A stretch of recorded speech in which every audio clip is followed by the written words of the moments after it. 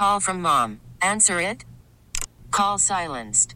Instacart knows nothing gets between you and the game. That's why they make ordering from your couch easy. Stock up today and get all your groceries for the week delivered in as fast as 30 minutes without missing a minute of the game. You have 47 new voicemails.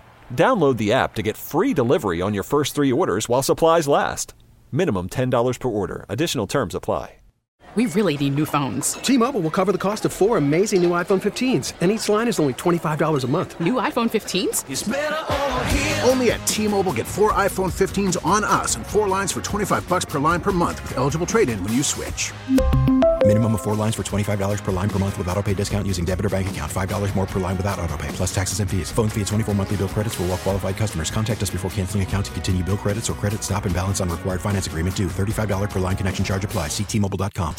Good morning. Welcome to another edition of Better Living, a show about the people and organizations that make an impact around Dallas, Fort Worth, and North Texas. I'm Jay Cresswell of 98.7 K-Love.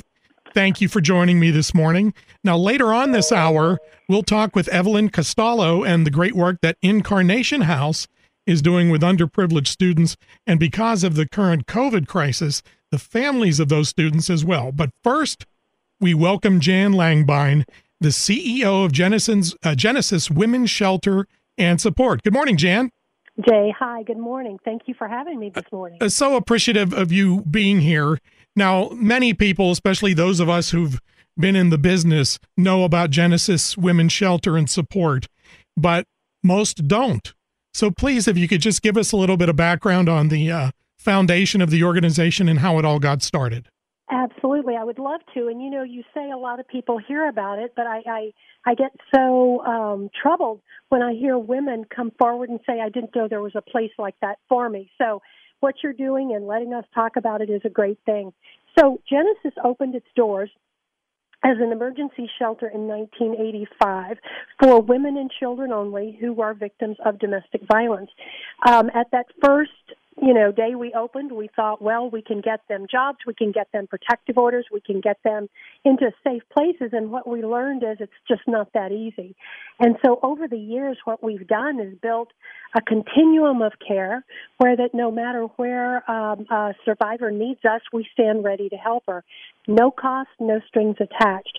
So we have not only the emergency shelter, we have long-term transitional housing. Not only do we have housing, but we also stand ready to help women and kiddos who are either haven't left or they've left and have other residential resources. So we have a non-residential counseling center that provides the same services except they don't need a place to sleep. We have a legal clinic on site that helps moms and kids with divorce and custody issues. We have a school on site on our SAFE campus where kiddos can be safe during the day while mom is at work or, in a period of time when dad is probably hunting them and they're not safe in their old school. So, again, we have been putting one foot in front of the other for almost 35 years, and we know that it's life-changing. Tell me how you learned how to add these services. Is it a case of you started small and as the organization grew, you discovered a need for legal help or housing? How did that work? Right. No, Jay, you're exactly right. It was, and I was not from abuse. I wasn't from a nonprofit background, and it was small when I went there almost 30 years ago. But I had no master strategic plan, but I would look up and I'd say, well, how does she go get a job if she doesn't have child care? So we basically put child care on site. Or what about her elementary school kiddos? They can't go back to their school, so we put school on site. Well, we also realized pretty quickly that a 6-week stay in a shelter wasn't long enough, and so we put transitional housing, a longer-term stay of almost up to a year, on site.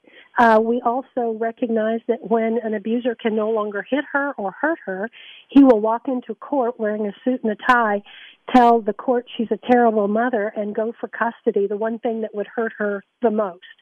And so we put a legal clinic on site. Now, that sounds pretty easy, but that's a 30-year process right. of raising funds and getting community support to make these critical life-saving services happen. But to your point, you're exactly right. We would look up and see a need and then find a way to make it happen. You know, people watch Law and Order, NCIS, the cop shows, the lawyer shows on TV. The portrayal of abuse and how it's handled in the court system and maybe with law enforcement. Do you think that's accurate, or do you see it even worse in your situation?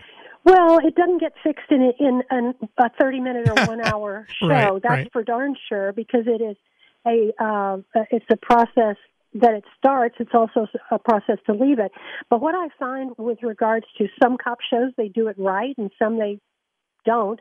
But in the city of Dallas in 1985, 2 battered women actually sued the city of Dallas. They felt they had not received protection under due process, and there was an out-of-court settlement. Basically, they won. And what we now have is an amazing partnership with the Dallas police. There is a domestic violence unit. They will make an arrest of a perpetrator. They will hold accountable the abuser, and will find safety for the victim. There's a lieutenant in that department, Lieutenant Polly Ashford, who runs several sergeants and several detectives. And, she understands it. She gets it. She understands the trauma after the trauma, and works very closely with the service providers here in Dallas. So we're very lucky. We came by it the hard way, but we work together as a city to make a difference. And, I can't speak for other municipalities, but one thing Dallas has done is actually the Dallas police have adopted what's called a lethality assessment program, where the patrol officer, it used to be that the patrol officer would go out to a house and, the abuser had run out the front door and she's crying and he's like, well, I don't know what I can do. Now it is fill out these 12 questions, things that have been research-based, and they can indicate not only the probability of the reoccurrence of the abuse, but the probability of lethality. This questionnaire says, are there guns in the house? Are there non-biological kids in the house? Has he ever tried to strangle you? Is he employed? Does he stalk you? So there are several of these kinds of questions that once it, she says yes, yes, no, yes, it triggers a protocol for the police to call directly to the service providers, identify this woman, this victim, as at high risk, a LAP client is what we call them. And we get on the phone and say, ma'am, I think he's going to kill you. Oh, no, he just fought me. But the whole picture can identify potential lethality. And so I have to say the Dallas police, on most occasions does absolutely, as best as they can. So we're proud of that partnership. So, you're talking about does it look like on TV shows? I was just talking with somebody the other day, actually Nicole Kidman, who is our luncheon speaker. I want to talk to you about her in a minute. But, yes. She, produced and starred Big Little Lies. And that portrayal of the abuse was absolutely spot on. The toxic relationship that they have, I want to stay, but I'm terrified to go. She portrayed the cycle of violence, how the violence escalates over time. The most dangerous was, experiencing suffocation and strangulation. Most shows, like I say, have to figure it out in an hour or so. Yeah, right. But over this 3-part series, it was very well done. Well, do you remember The Burning Bed with Farrah Fawcett? Yes, I actually referenced that. I said to Nicole Kidman in this interview, I said, you look at a movie like The Burning Bed, or Jennifer Lopez was in a movie called Enough. Yes. And it is literally, you see the abuse, she's scared to leave, she packs a bag or lights a match or something, and then it's over. It's done. She's taken care of it. What we find, the problem with that is those shows don't give any alternatives. For example, it doesn't portray the trauma, as I say, after the trauma, the fact that he'll try to get your kids. Now, in Big Little Lies, if you've seen that show, if you haven't, you need to. But if you have, and this isn't a spoiler alert because it happens at the very beginning, but the abuser dies right at the very beginning of the show, and then it kind of traces it back. But in Big Little Lies, that was the end of her abuser and physical abuse. But then the mother-in-law took a role of, my son was a good boy, you're not qualified for these kids, almost the same thing that we see in court that the abusers do. I'm a good guy, I've never hurt the kids, she lives in a shelter, she's a drunk, she's a bad mother, whatever. And then she doesn't have, often, without somebody like Genesis, she doesn't have civil legal representation and many times loses her children, which is just, like I say, the worst punch he could ever give her, ever. Do we find... I'm sorry, go ahead, Jan. No, that's it. I was going to say, have you found, I don't know if there's studies, you would know better than I, that abuse is a learned behavior? Oh, absolutely. Absolutely. The good news then is, if it's a learned behavior, it can be unlearned. Yes. Now, there's usually not a lot of impetus for someone to want to unlearn their behavior, but because it's kind of working for them, if you get my drift. Yes. But absolutely, children who are raised in a violent home get on-the-job training to be a victim or to be an abuser. And kids may try on the different hats, and they find that it feels terrible when I'm in collusion with Mom, because often I get hurt, but it's really bad. I feel terrible when I'm in collusion with Dad and don't do anything.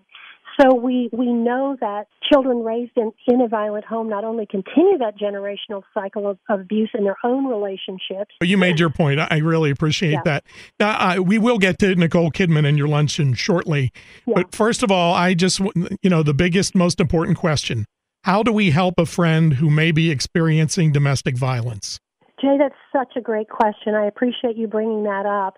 I think, first of all, we need to realize that it was very, very, very hard for her to tell a friend that information, that she doesn't want, to be looked at differently. She doesn't want to be judged is really the deal.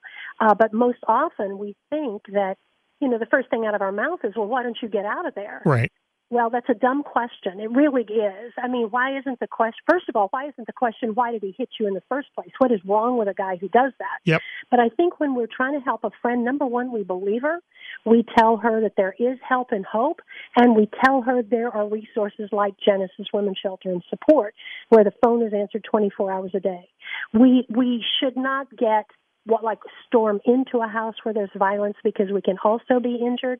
But, there are a lot of different sort of covert ways to support her.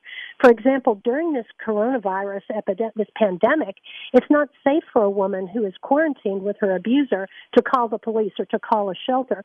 But you know what? She can leave a porch light on after 10 o'clock and let her neighbor know to please call the police for her. Or, we can step up, and it's like the see something, say something. Yes. She may not be comfortable crying out while, during this pandemic where we don't know where to go, we don't know what to do. So maybe a neighbor can say, if there's anything I can ever do for you, if I can loan you some money, if I can, get you to a hotel or something like that. The shelters are full. With the COVID, people are having a shelter instead of in shelter in place. It's shelter in shelter. So, we have been frozen in time for a while. Yeah. And when there is an opening, we do have to prioritize based on lethality, but that's not for somebody to give up. She may need to speak with a counselor and shore up strength to get out. But if people will go to our website, Jay, which is genesisshelter.org, there is a drop-down list of how to help a friend. Don't judge, be there for her, don't give up on her if she goes back to him, whatever. But talk to her about a safety plan. Talk to her about hiding papers at your house, or have a spare set of clothes or a car she could borrow if she needed to get out. There are lots of ways we can help people, but the first thing is to believe them and not gasp, oh, that's hard to believe, he's such a nice guy, or why didn't you get out? Because both those comments right there shut her down. She'll never tell you again. And why would she, The website is genesisshelter.org. I want to let everyone know that I'm speaking with Jan Langbein. She's the CEO of Genesis Women's Shelter and Support. And you're listening to Better Living. Now, Jan, we've seen the public service announcements on TV about how domestic violence has increased during the COVID pandemic. Yes. Is it an astronomical increase? Is it, I mean, I know you're one small sample size of that, but what have you seen? No, I'm hearing it from other agencies. I'm hearing it. I'm on the board of directors of the National Domestic Violence Hotline. I'm hearing it from there. The problem is, I don't think we've seen. I think we've seen just the tip of the iceberg. I think when there is an all-clear bell sounding, it's going to be a tsunami of people asking for help because, she can't call out. He's in the next room. And the fact that now he's lost his job, the income is gone, tensions are building, the kids are in the house, she lost her job. And, those are just, that's just fertile ground for abuse. We worry about the children in those homes because being out of school, teachers and schools are the number one referral source of noticing child abuse or kids who are not changing their clothes or getting dental work or things that might be a flag to somebody that there's trouble in the home. So, yes, the calls are daily, even though we have to look at alternative ways to help her. But we also have heard, listen to this, we've also heard, Jay, that COVID has, for some abusers, become a choice of weapon, where if she doesn't get dinner on time, he's going to cough in her face. Or if she doesn't clean up the house, she's not going to be allowed to wear a mask to the grocery store. Or he makes her wash her hands so many times that they bleed. Literally, that's not COVID, that's abuse, and it's just another choice of weapon. So, yes, we know that it is an increase, and it has also limited services through 911 and through hotlines like ours. You've given some examples of having your neighbor help you leaving the porch light on after 10 at night. Are there other ways to stay safe at home if you're trapped there with an abuser? Yes, absolutely, absolutely.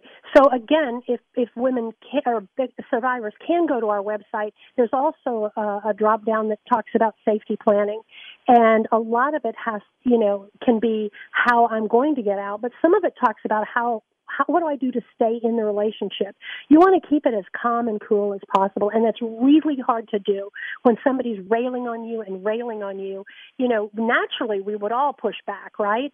But that can be the most dangerous thing because he just seems to get a bigger stick, right? Right. And so we also know that, there's more dangerous rooms in the house, the kitchen where the knives are, the bedrooms where the guns are, the bathroom where there's only one exit that you could be trapped in that. So, keeping like the TV down, and if the kids are fussing, try to help that with that.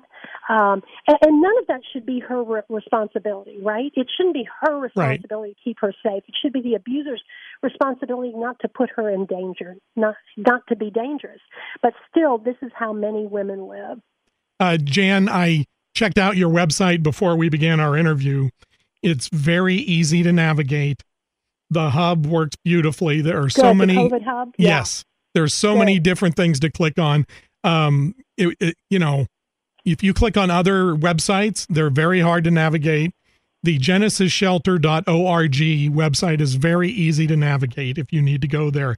Also, I want to throw out there your hotline number. It's 214-946-HELP, which is 214-946-4357 if you need help from the Genesis Shelter and support. Now, I want to talk about your events. I know events are, we don't know where they're happening with events for the rest of the year and next year. Let's start with your lecture series. Tell us about the lecture series.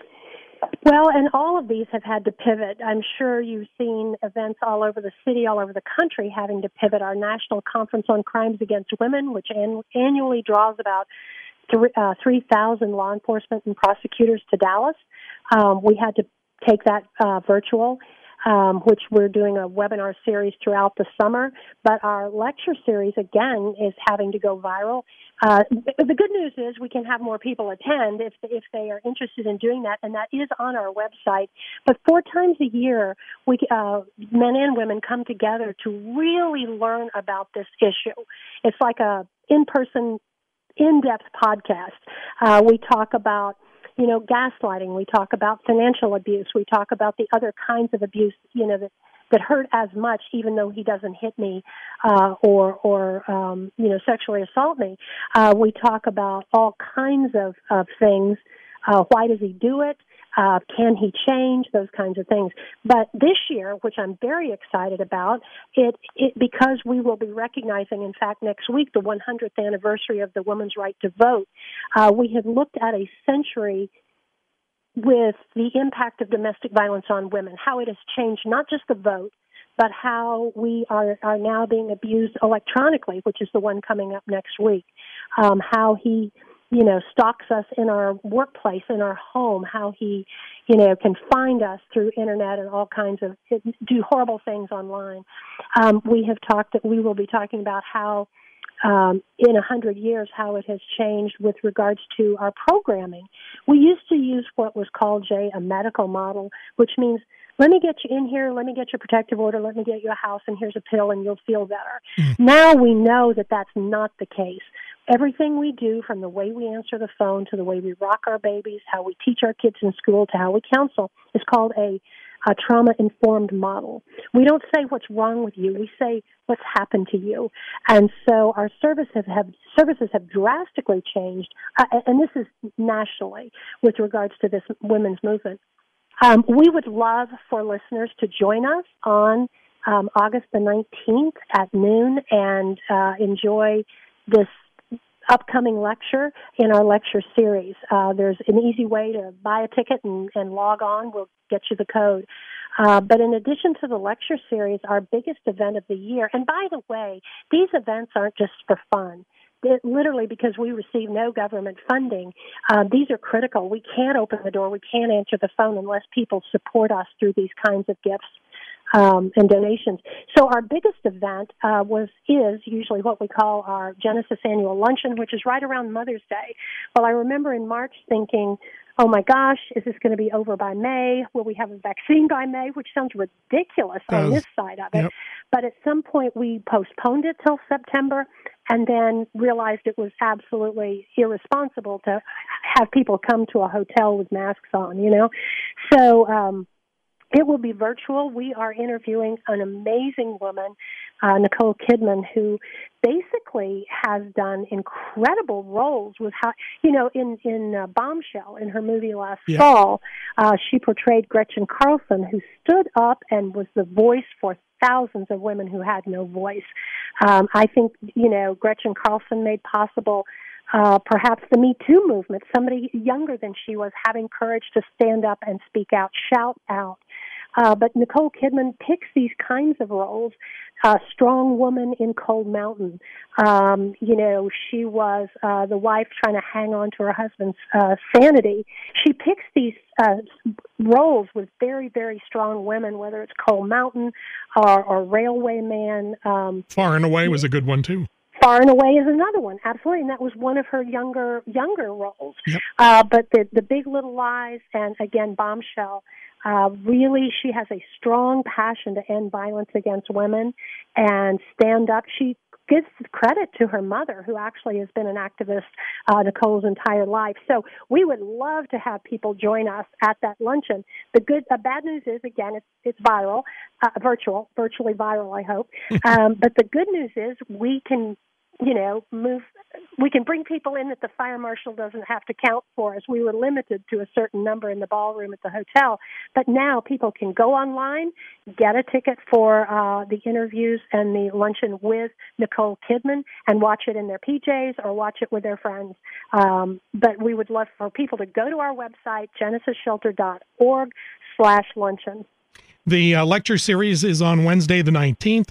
The luncheon is on Wednesday, September 2nd. Yes. Both great events. I know there's another event you had to push back to next year, the Ladies Brunchin'. Could you tell us a little bit about that? Yes. I'm so glad you brought that up. We recognize that in the domestic violence is what I call an equal opportunity epidemic. It knows no boundaries. It happens in Highland Park. It happens in Lake Highlands. It happens in South Oak Cliff. However, in South Oak Cliff, in the southern sector of Dallas, black women they experience it 35% times higher than white women. And unfortunately, they are less likely to ask for help. They are least likely to reach out to a social service agency like Genesis, all based on myths, all based on misunderstandings or fear of the unknown.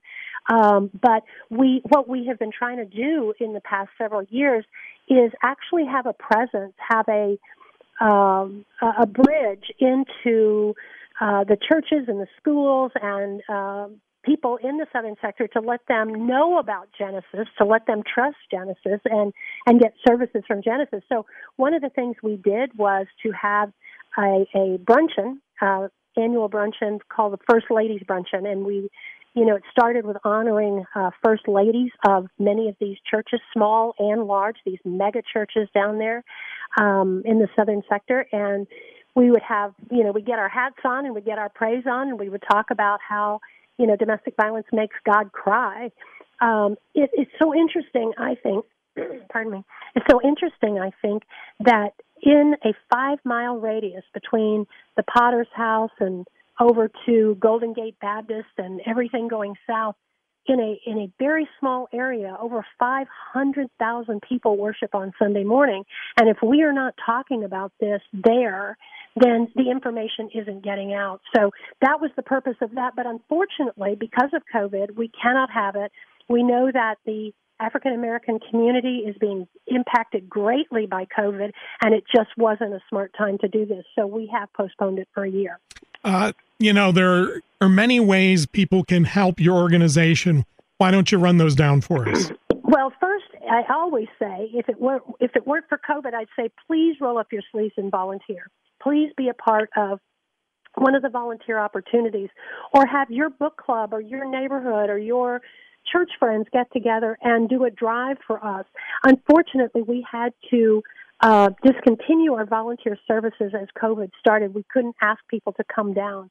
Unfortunately, volunteers provide a lot of our meals, and so we've had to do a lot of curbside pickup and scramble to make meals happen.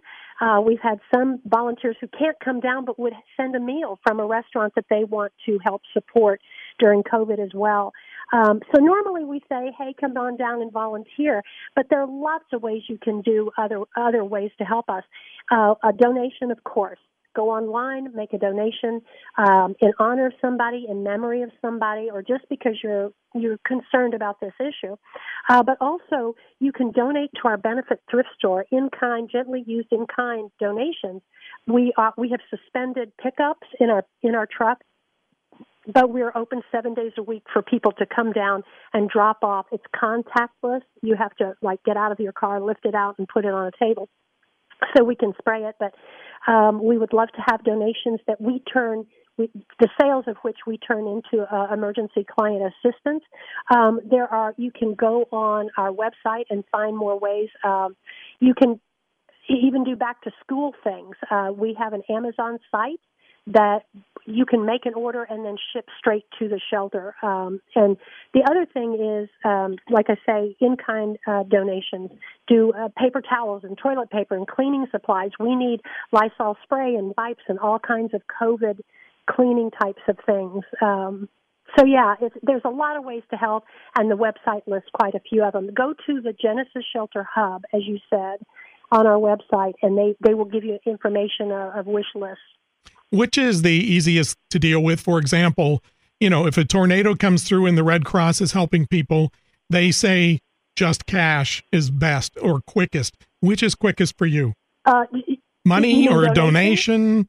A cash donation or the thrift store donation? Which affects you quicker? Goodness. I'll turn whatever you can into money. I promise. I will turn whatever you have into something that helps somebody else. So I will take cash, charge, in kind, you name it. Good. Just be a part of it. That's the thing about it is, Jay, just do something about it. Don't just shake your head and say, gosh, isn't that a shame that 1 out of every 3 women in this country, in Texas, will be assaulted in their life. 1 out of every 3.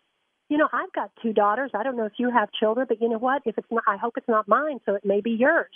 we've got to look at being a part of the solution. We have an amazing organization called Heroes. We have over 200 men who say, you know what, not in my house, and by God, not in yours either. And they grill for our clients. They donate to our shelter. But whatever you can do, you need to do something. Put a sign up, if you're a doctor or a nurse, put a sign up in your office that says, are you safe in your home? Put brochures. If you're in the church, put a thing in the back of the stall, restroom stall doors that say if someone you know needs help, dial 946-HELP.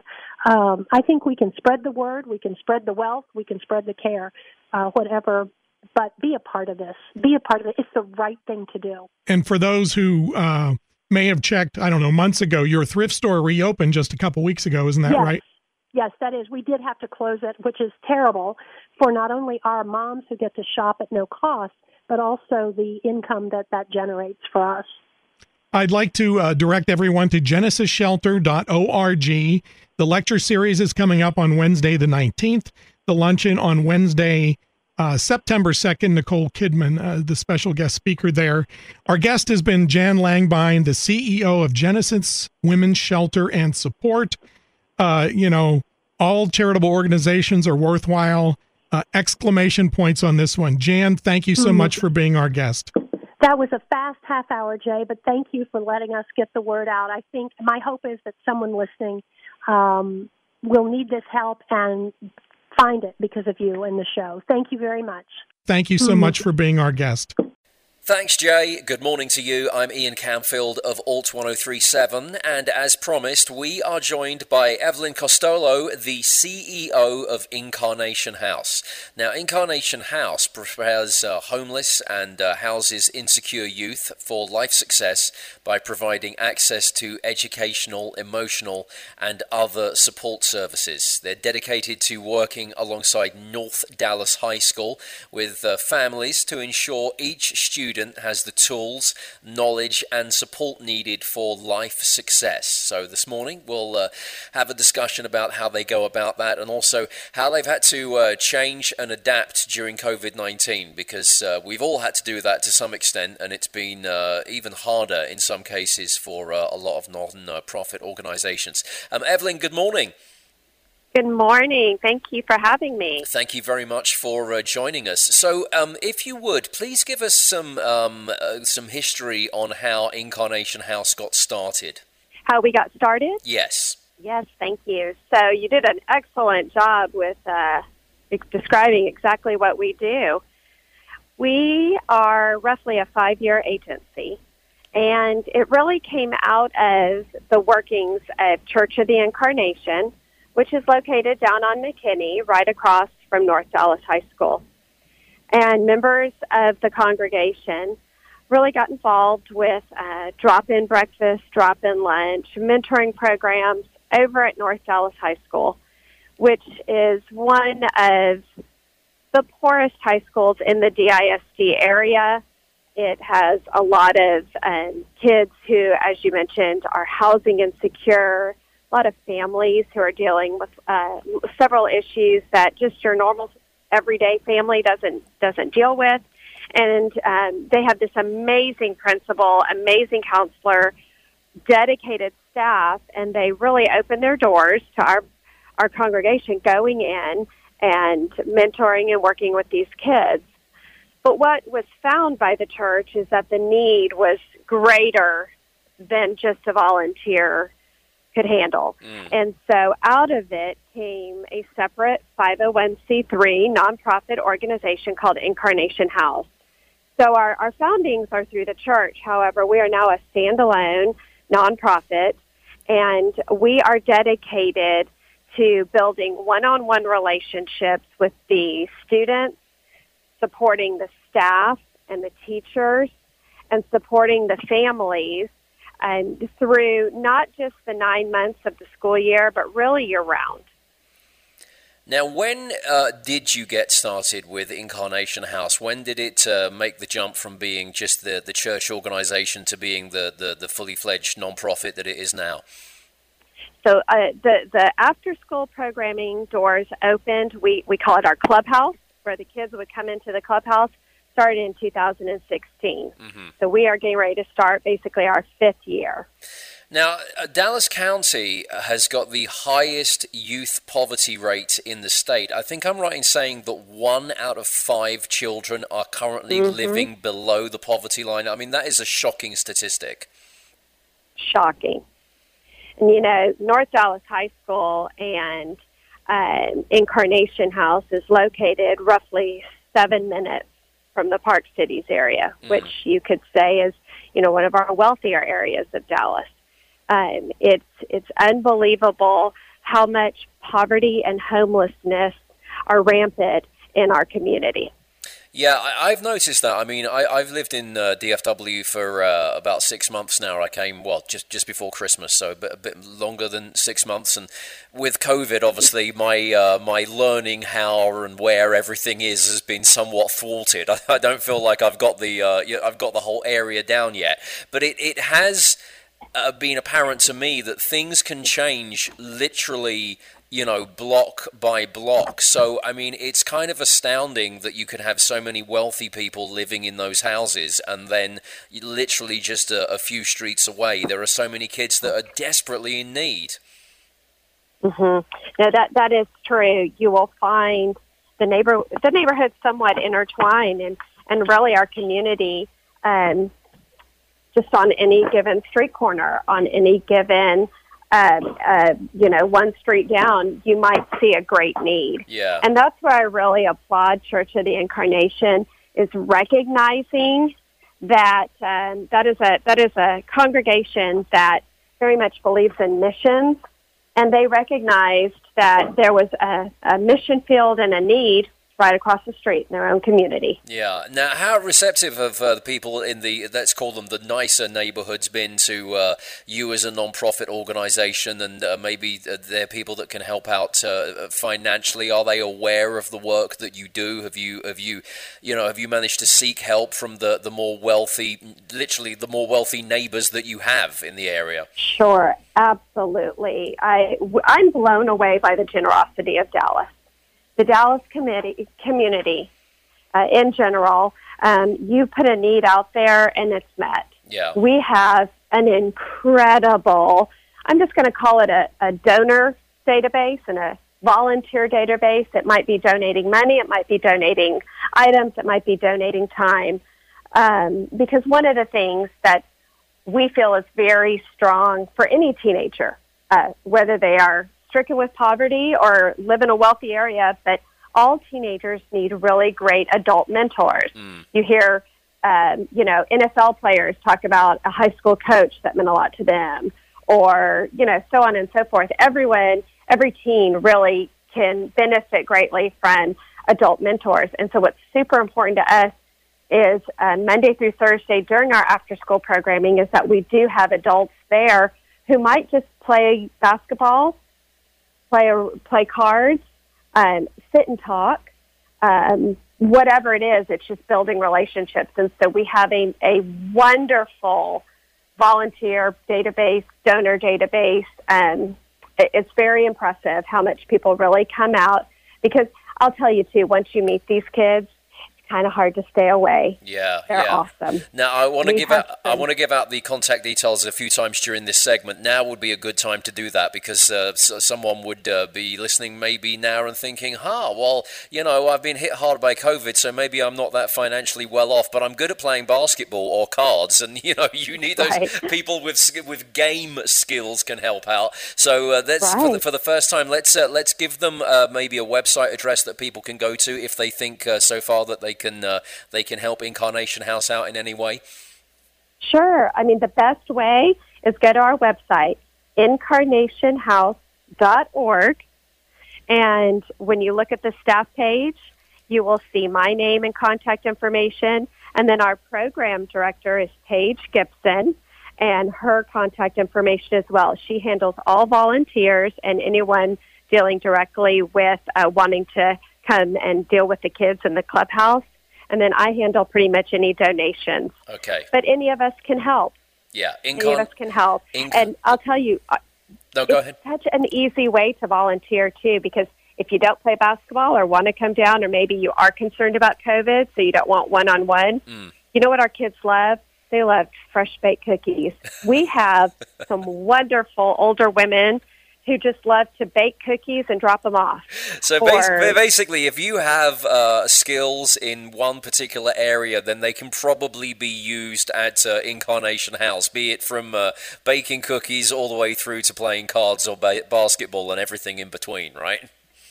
Absolutely. In fact, we are the newest organization for the YMSL. It's the Young Men's Service League Lone Star chapter, which comprises mostly mothers and sons in the high school at Trinity Christian Academy. And with COVID and our kids not being in the clubhouse a lot and it being the summer, YMSL reached out and said, what can we do to help? And we said, you know what, we're feeding people during COVID. We need non-perishable and perishable, fresh fruit items to put in our grocery bags. We were overwhelmed with teenage boys and their moms. We had over 60 mother-son teams drop off food to help feed our kids. That is good. There's so many ways to volunteer. So once again, and we'll give the website address out a few times during this segment, incarnationhouse.org. Now, Evelyn, the 90% of students at North Dallas High School are considered economically disadvantaged. Give me some examples as to what that looks like in terms of, how much these kids need help. To say they're economically disadvantaged, what would the examples of that be? So what we describe that is perhaps their family is one paycheck or one illness away from losing a home. Perhaps they don't have transportation available to their family. Maybe they're a single parent, or they're living with an aunt or a grandmother or uncle or so forth. These are teenagers living in situations that can change within one day. They are paycheck to paycheck, or they are government paycheck to government paycheck.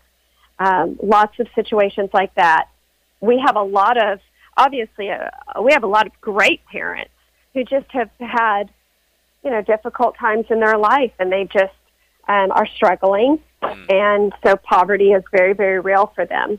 And, all of our programs, and that's what's scary and frustrating for our kids is our kids and their siblings, whether they're at North Dallas High School or not, we're receiving a free meal every day and possibly a free breakfast as well. And then all of a sudden, to have school end early, these homes had a house full of kids that now were feeding more meals than they were used to. Yeah. That's really what defines economically disadvantaged.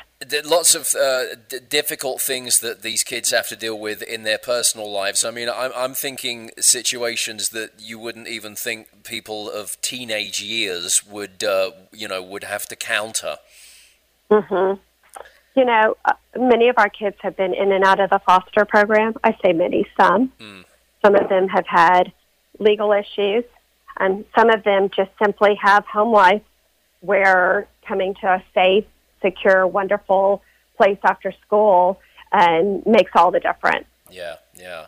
Now, how have you adapted during COVID-19? As I mentioned at the start of the segment, it's been difficult for everyone in different ways. As a non-profit organization, helping kids who desperately need it, what changes have you put in place? As I mentioned, our kids, our teens, receive several meals a day through the DISD, through the cafeteria program.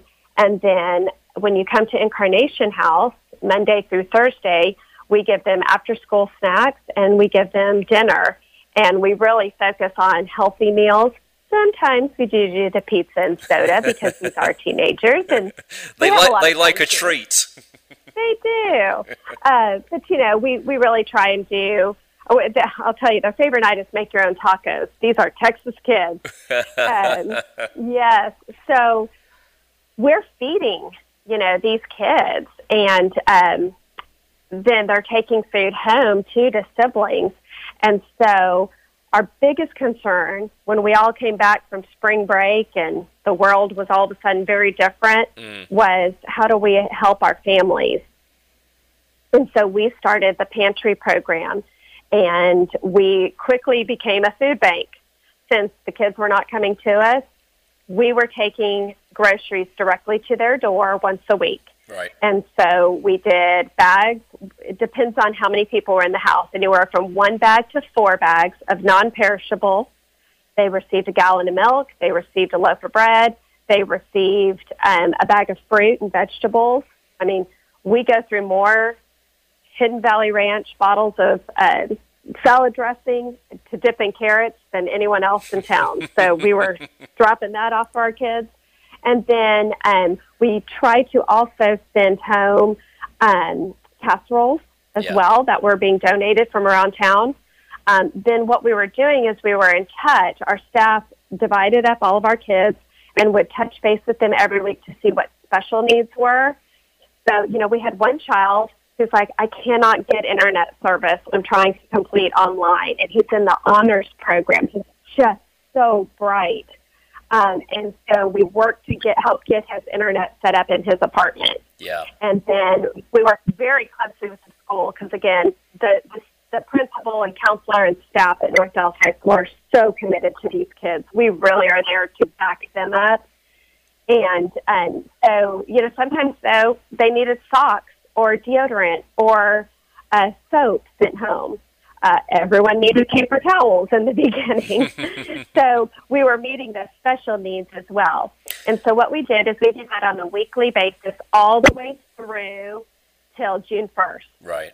And that carried the families kind of through what they normally would get through the schools, you know, helping to feed. And then during the summer, we have sent home groceries twice a month. And then, of course, we're also touching base with all of our families and every other week and making sure that, you know, no one's in desperate need. Yeah. And I will say what has been amazing for this is we've now gotten to know the parents even better because normally we just see the kids after school. We know the parents, but not really. We've been blown away by the generosity of the community, the support, the thankfulness of these families. I mean, I've done some of the deliveries as well, and just getting, I mean, they hug on us and love us and are so excited, and it's been really fun. I know we've got some cute stories that have come out of it. You know, we're there to meet needs and make sure everyone's getting healthy food and being fed. And most of the time, you know, when we would text our kids or call our kids and say, hey, is there anything specific you need? They might write back and say, can you do a second thing of milk? Or we're out of peanut butter, you know, things like that. But we had one of our hilarious, cute boys text us and goes, you know what I really need? I really need M&Ms. And we all laughed so hard. And, I mean, that's not really what our goal was. But I went out and bought a giant bag of M&Ms because you know what? Sometimes you just need an M&M. Well, good for you. It must be good to get those kind of success stories, especially during a pandemic, because obviously none of us have dealt with a pandemic before, and we've all had to take steps to modify our behavior and what we do from a business point of view. It sounds to me like you guys basically modified what you do by listening to the needs of the kids you look after. It sounds like the open communication was the key to your success. But to get positives out of such a terrible situation, as in the situation these kids are in, with now a pandemic on top of that, to get the positives of knowing that you're helping them, but also, like you said, to connect with the parents and maybe therefore have a better understanding of the family situation, which I'm assuming can only help going forward in terms of how you help them. It's amazing that the pandemic has forced you into these situations, but if you take a step back, you can go, well, if it wasn't for the COVID-19, we wouldn't have achieved X, Y, and Z. I did share that with our board of directors. We have a very hands-on, very dedicated board of trustees, and I was sharing with them, I said, I'm actually gonna be bold enough to say I'm thankful this happened, because what we've also decided is we were not providing groceries to our families over summer when our kids were out of school. That's now a full program. We're going to do that every summer going forward. And anytime, if our kids go back, which they're supposed to go back in September, if all of a sudden there's an outbreak and we have to stop again, we know how to do this now. We're meeting their basic needs. We're trying to meet their emotional needs as much as possible. I'll say this too. Do you know how many of our kids kept requesting we send art supplies home? No idea. Because we do a lot of art therapy. That is a wonderful way to provide therapy to teenagers, because they don't realize they're getting therapy. And they think they're just having fun. And so we sent so many art supplies home. And I'd love to do a shout out to AT&T. They provided most of the art supplies. They're one of our biggest corporate donors. And they don't just give items of money. They give people, and they were delivering the art supplies to us. So, you're right. Out of this pandemic, we really saw a lot of wonderful people in our community step up, and we've got to know the families better. And I do feel like going forward, we're going to be a better program for it. Yeah, that's really good to hear. How does the selection process work for students to become part of what you do at Incarnation House? Anyone can come. If you go to North Dallas High School, our doors are open. Okay. Now, they tell us that it's roughly 90 to 92% of the student body that is economically disadvantaged, but we're not going to discriminate against that. If you go to North Dallas High School, come on over, freshmen through seniors. And then we always have our alumni come back.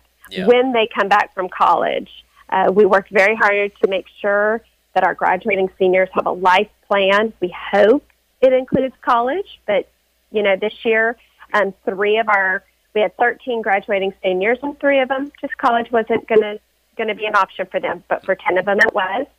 And we invite them back throughout the year also. Wow. That's really good. How do you and the people that you work with, the volunteers, not get too emotional when you're dealing with some of the students and hearing their stories? I mean, that must be difficult just on a human-to-human basis. It's really such a happy place. I don't think that it is emotional, if I'm understanding your question correctly. We do provide volunteer training when needed. Obviously, all of our volunteers are background checked, and our staff is always there. But this is an incredibly happy place to be. And, we have these kids just want to come and laugh and have fun. Yeah. They really do. And we do have our issues sometimes. We have very tight security. We have had a couple of instances over the years where that was definitely needed. But I think some people walk in a little concerned, like, oh, is this going to be sad? Is this going to be sad? Is this going to be hard? And it's not. These are great, fun teenage kids. During the NFL draft last year, we had, this past year, we had lots of fun texting back and forth. I'm a Denver Bronco fan. Most of them are Dallas Cowboy fans. There was a lot of smack talk going on. They just want to be normal and laugh and have fun. And I think that's why we have so many volunteers and so many recurring volunteers as they come and they get to know these kids. You're going to find someone you connect with. Right. You're going to. And then they just start connecting, and you just realize you miss them. We have missed seeing our kids during the pandemic. We're so hoping that our clubhouse is full in September and that they all get to come back, because we miss laughing and joking and razzing each other and doing it in person. So it's a great place to volunteer, but if that's not your thing, like I said, there's so many ways to help us out. Yeah. And it sounds like go ahead. It sounds like it's very much a two-way street. I mean, the kids need help and people give up their time and volunteer, but it does sound like the volunteers also get something out of it. Absolutely. We really do. Every Monday night we have, Mo comes. She's one of our board of trustees. Mo is there every Monday night. We have several people from Intercom who we just, again, Intercom is an amazing supporter and doing back-to-school supplies, drives for us, food drives for us, and we have volunteers that come on a weekly basis from Intercom. Last year we did a leadership retreat down into the hill country, and several of the Intercom employees came and helped with that, and they're like, that was a hoot. We did a challenge course with our kids out in the hill country. It was beautiful, and they just thought it was hilarious. That's really good. Now, in terms of volunteering, I know you welcome people from all different backgrounds with different skills, because as we said, you can go from being an expert card or basketball player to someone who bakes amazing cookies. Is there a sort of set parameters in terms of how much of your time you volunteer, like in terms of getting involved with helping you out? Is there a program, or can people just decide they've got a bit of free time and contact you directly to see what they can offer you? There's no set time. Absolutely, just contact us if you have an interest. And as I said, some people like to come and sit there from 4:30 to 7:30 after school. We have some people who tutor. We do Tuesday tutoring, and so maybe you're a school teacher or a retired school teacher, and we always need math. Last year, I had one of my sweet girls come up to me and say, I'm really struggling on my calculus homework. And I looked at her and said, I'm so sorry. I'm not your gal. So we always need math tutors. We Spanish tutors as well. We always need, Spanish tutors. But, I mean, if you want to come and volunteer time, all you have to do is reach out. We can personally tailor something for you. If you want to donate food, I will tell you we do our dinners every night. Please visit our website, go to the meal train, sign up, and all the instructions are on it. That is up and ready for the first semester this fall and winter. So we need someone. I'll tell you, it's a great thing, too, for companies. Intercom has done this. AT&T has done this. We have law firms. Or teenage groups. Jesuit High School is a supporter, where they will get a group together, come in, cook some dinner, and leave it for the kids. So that's a great team building for companies or groups, civic groups, as well as desperately needed for us. We also, I'm just going to say it because I'm in charge of fundraising. We need people who also just want to donate money. I need them all. And one of the best ways to do it is on the North Texas Day of Giving, which is coming up in September. And our goal is $75,000. And you just have to go to either our website, and you can get all the fundraiser for us.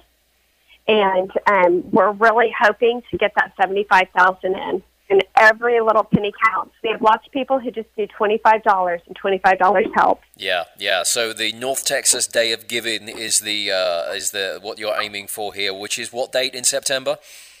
I knew you were going to ask me that. I believe it's September 17th this year. Okay. Well, for some reason, I keep thinking September 19th, as that was the date last year. Right. But yes, we are very much hoping that comes in real strong. And it is. It is September 7th. Okay. NorthTexasDayofGiving.org. And you can sign up early in September. They'll open it up. I don't know that date yet, where you can give early. But on September 17th, we're hoping to raise $75,000 for these kids. Yeah, that would be great. Good luck with that. So just to reiterate, incarnationhouse.org is the website address that people can go to get all the information about what you do. You can make donations there.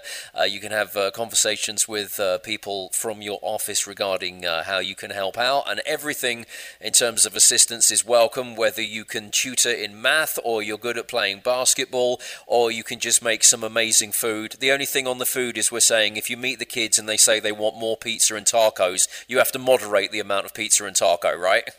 Exactly. Oh, they do love pizza and tacos. We do try to get green beans and so forth in, and we always say put something green on your plate and don't make it an M&M. But occasionally, if someone says they want some M&Ms, you will go get them some M&Ms. That's part of the service. I'll tell you, we do have people who give, like, either every other week they'll do dinner. Okay, I'm going to do a shout-out to Javier's restaurant. They did every other week last year. They brought in enchiladas. That was one of my favorite nights to be there. I try and snag one.